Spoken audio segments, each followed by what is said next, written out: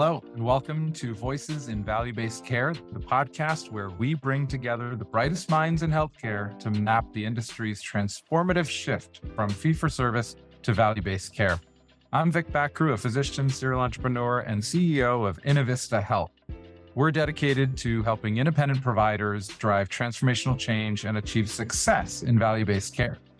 Today's episode is about value-based care and how we can explore the various opportunities ahead of us as we continue to transition from fee-for-service or volume-based practice to value-based care.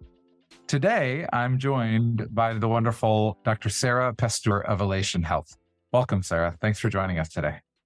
Hi, it's so great to be here with you. I'm excited to talk about these things. Likewise, we have really a great agenda ahead of us today. And so let's dig in. Tell us a little bit about your experience and history in both medicine more broadly and then primary care more specifically.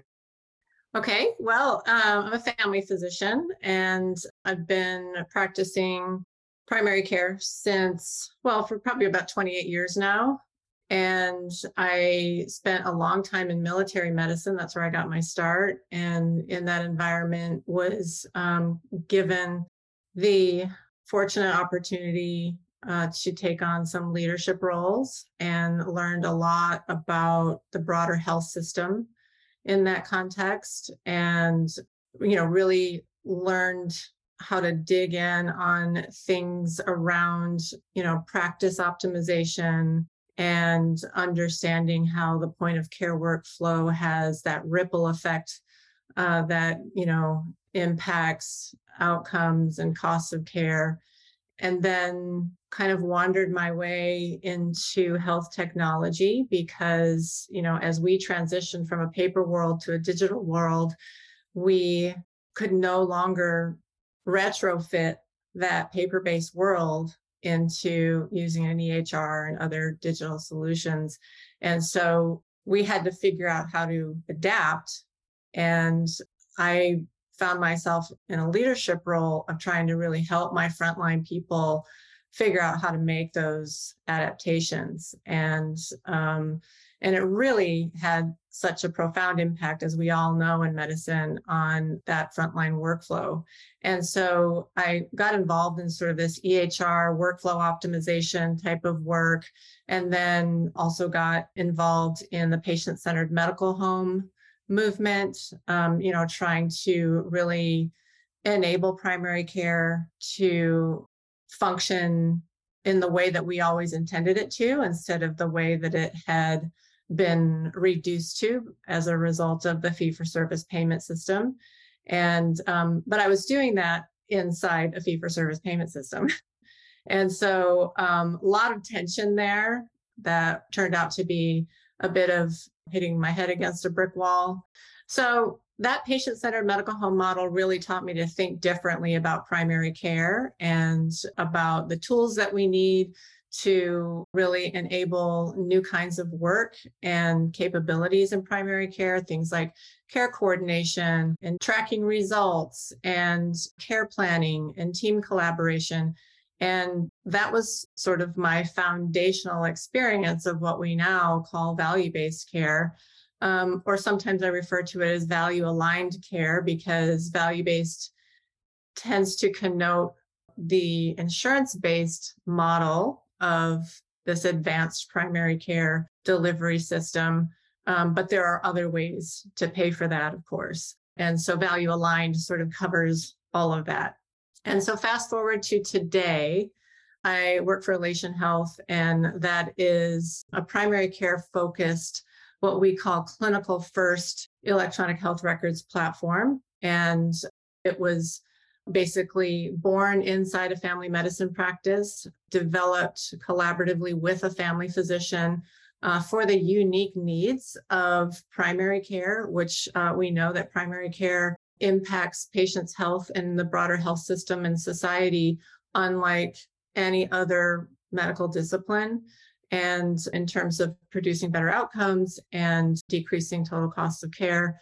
And so the legacy EHR systems we found were really built around billing and coding and meant to be all things to all users.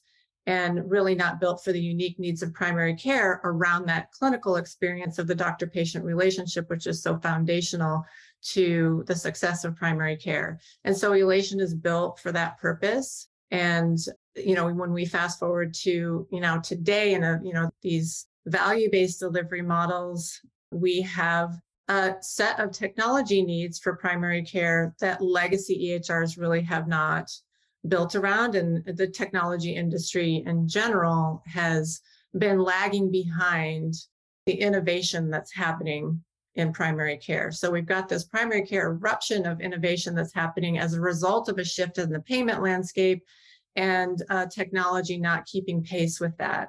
And so I'm so delighted to work with Elation to try to partner with those organizations and those practices that are really leaning into value-based care and understand what those point of care workflow needs are, what the technology solutions are that can enable that work, and co-develop with them, because that has been our ethos from the very beginning, was to co-develop with the frontline user. And so I do a lot of work with customers and with our development teams, but also just thought leadership in terms of being kind of a primary care evangelist and doing policy advocacy and working with other primary care leaders, writing, public speaking, things like that.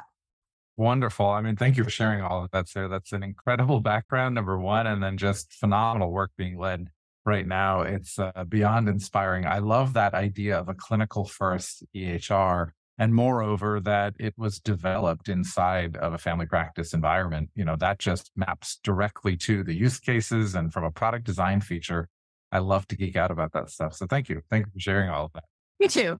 Right? I know. Same. Well, so let's, shift gears a little bit. With all of that incredible experience, what do you see as some of the main challenges in VBC adoption today? And what can we do to combat those challenges? Well, like I was saying before, number one, we live in a digital world now. We're not going to divorce care delivery from the technology tools that we live in and work in every single day. And the health technology industry really has been lagging behind the innovation that's happening in the care delivery models driven by the change in the payment landscape. And so I think that is number one. So we've got some de novo primary care organizations that usually are investment backed, and they are doing pure value-based payment. But in those, independent practices that have been functioning in the legacy payment model for so long, they are trying to transition from one to another, from fee-for-service to value-based payment. Yeah. And that is very turbulent, it turns out. Trying to mix the two is really a challenge. And, so you're really trying to serve two different systems. And, I think there's an old saying, when eagle chase two rabbits, both will get away. So really struggling with that transition. And we know also that just, the administrative burden, stress and burnout, overwhelm in these fee-for-service practices is already so high that it's very difficult for them to come up for air enough to switch to a value-based model. And what we see happening in those early stages is that the value-based payment adds more work to what they're already doing, because they have to do quality reporting, because they have to do risk adjustment coding, they have to do care coordination. There's all this additional stuff that needs to be done. And that's on top of what they're already doing in fee-for-service. So there's a tipping point beyond which, if they are saturated enough with value-based reimbursement, then they start doing well. They're paid better. They're doing the right kind of work. They can decrease their patient panel sizes so that they can, actually manage a more reasonable amount of work.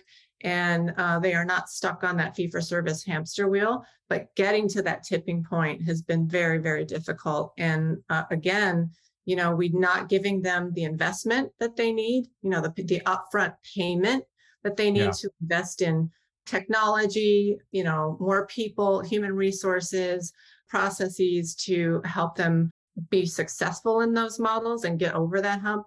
and then we're not giving them, the right kind of technology to make that happen. They need 360-degree data. They need tools that are going to help them do that care coordination. They need to be able to communicate with patients and enable patients, increase the health literacy of their patients. There's so many things that need to be done and that technology can enable. And, what we're doing is that if anything, the health tech field is developing all of these niche solutions that are being tossed over the fence, and they create a fragmented workflow. We're also fragmenting the data. We're squirreling data away in multiple systems. We're having to toggle between systems. It's not a seamless experience. And so I think it's really important that we take a look at how we're approaching that and start with that frontline clinician in mind and what their workflow is going to be like and develop from there. Yeah, no, I couldn't agree more with, all of that. And so it lends to the question, how do you see artificial intelligence and digital innovation, improving the primary care landscape, right? A lot of these point solutions that you mentioned, is the opportunity for AI to improve the connectedness across the tooling, or is it something else entirely? That's a great question. I think first and foremost, getting back to this overwhelm, administrative burdens, stress and burnout that we're seeing that prevents those practices from even, getting off the dime, from even, stepping into a value-based world. AI, unlike anything we've ever seen before, has the potential to really scoop off a huge layer of that stuff and reduce that stress and burnout by removing a lot of that documentation and administrative burden. So, we've been talking to the field a lot about their experiences, even without like an integrated solution that sits inside or is native to an EHR, just these partner solutions that people are using just to copy and paste. It is shaving hours and hours of work off of their week and allowing them to finish their notes every single day and go home on time, giving them time back to get to their in baskets so they can deal with all of the volume of work that happens between visits. And I mean, it is truly remarkable how it is changing their entire lives, not just their work experience, but their entire lives. It is salvaging physicians who otherwise have failure to thrive in the primary care environment. So if AI didn't do anything else other than relieving that burden and creating some more work-life balance and taking away some of that stress, it's a huge win. But there's so many other opportunities for AI to, identify suspect conditions and review documents and data that we just don't have time and surface the right information so that we can make good clinical decisions without having to, comb through things for hours by improving the way that we triage and respond to, patient messages, by helping us, coordinate care. There's so many things that we can do that reduces the human labor and relieves that stress and burnout and improves the quality of care that we deliver and allows us to focus back on the patient. So I'm really excited. I think that, 5 years from now, we're going to look back at the days when doctors used to type their own notes and say, what were we doing? We were living in the Stone Age. We were chiseling on stone tablets back then. Why were we doing that? Yeah, maybe something like paper charting. Yeah. Yeah. I mean, I still have tendonitis in my wrist from all of the paper charting I did 20 years ago. The remnants of a time past. Wow. Sure. Sarah, this has been absolutely wonderful. We heard some great perspective today, at a high level. The opportunity for value-based care remains strong. We've really got to embrace new technologies, specifically in this age of artificial intelligence. How are we going to see these tools transcend the current environment? And so as we think about the opportunity ahead of us, incorporating technology into the practice environments and finding innovative ways to continue to focus on value-based care from an operational and clinical perspective, as opposed to trying to hybridize environments where you're competing between fee-for-service imperatives and value-based care opportunities is tough. So we've got to find a way to encourage our practices to pursue and continue to double down on VBC opportunities, especially those independent practices that really have tremendous opportunity here. Dr. Pasteur, thank you so much. I can't tell you how much I've appreciated our discussion today, and I know our listeners value it as well. Thank you. Thank you for joining us. A delight for me as well. Let's do it again. There's so much more to unpack. Oh, I couldn't agree more. Yeah, we'll absolutely have to get back on together.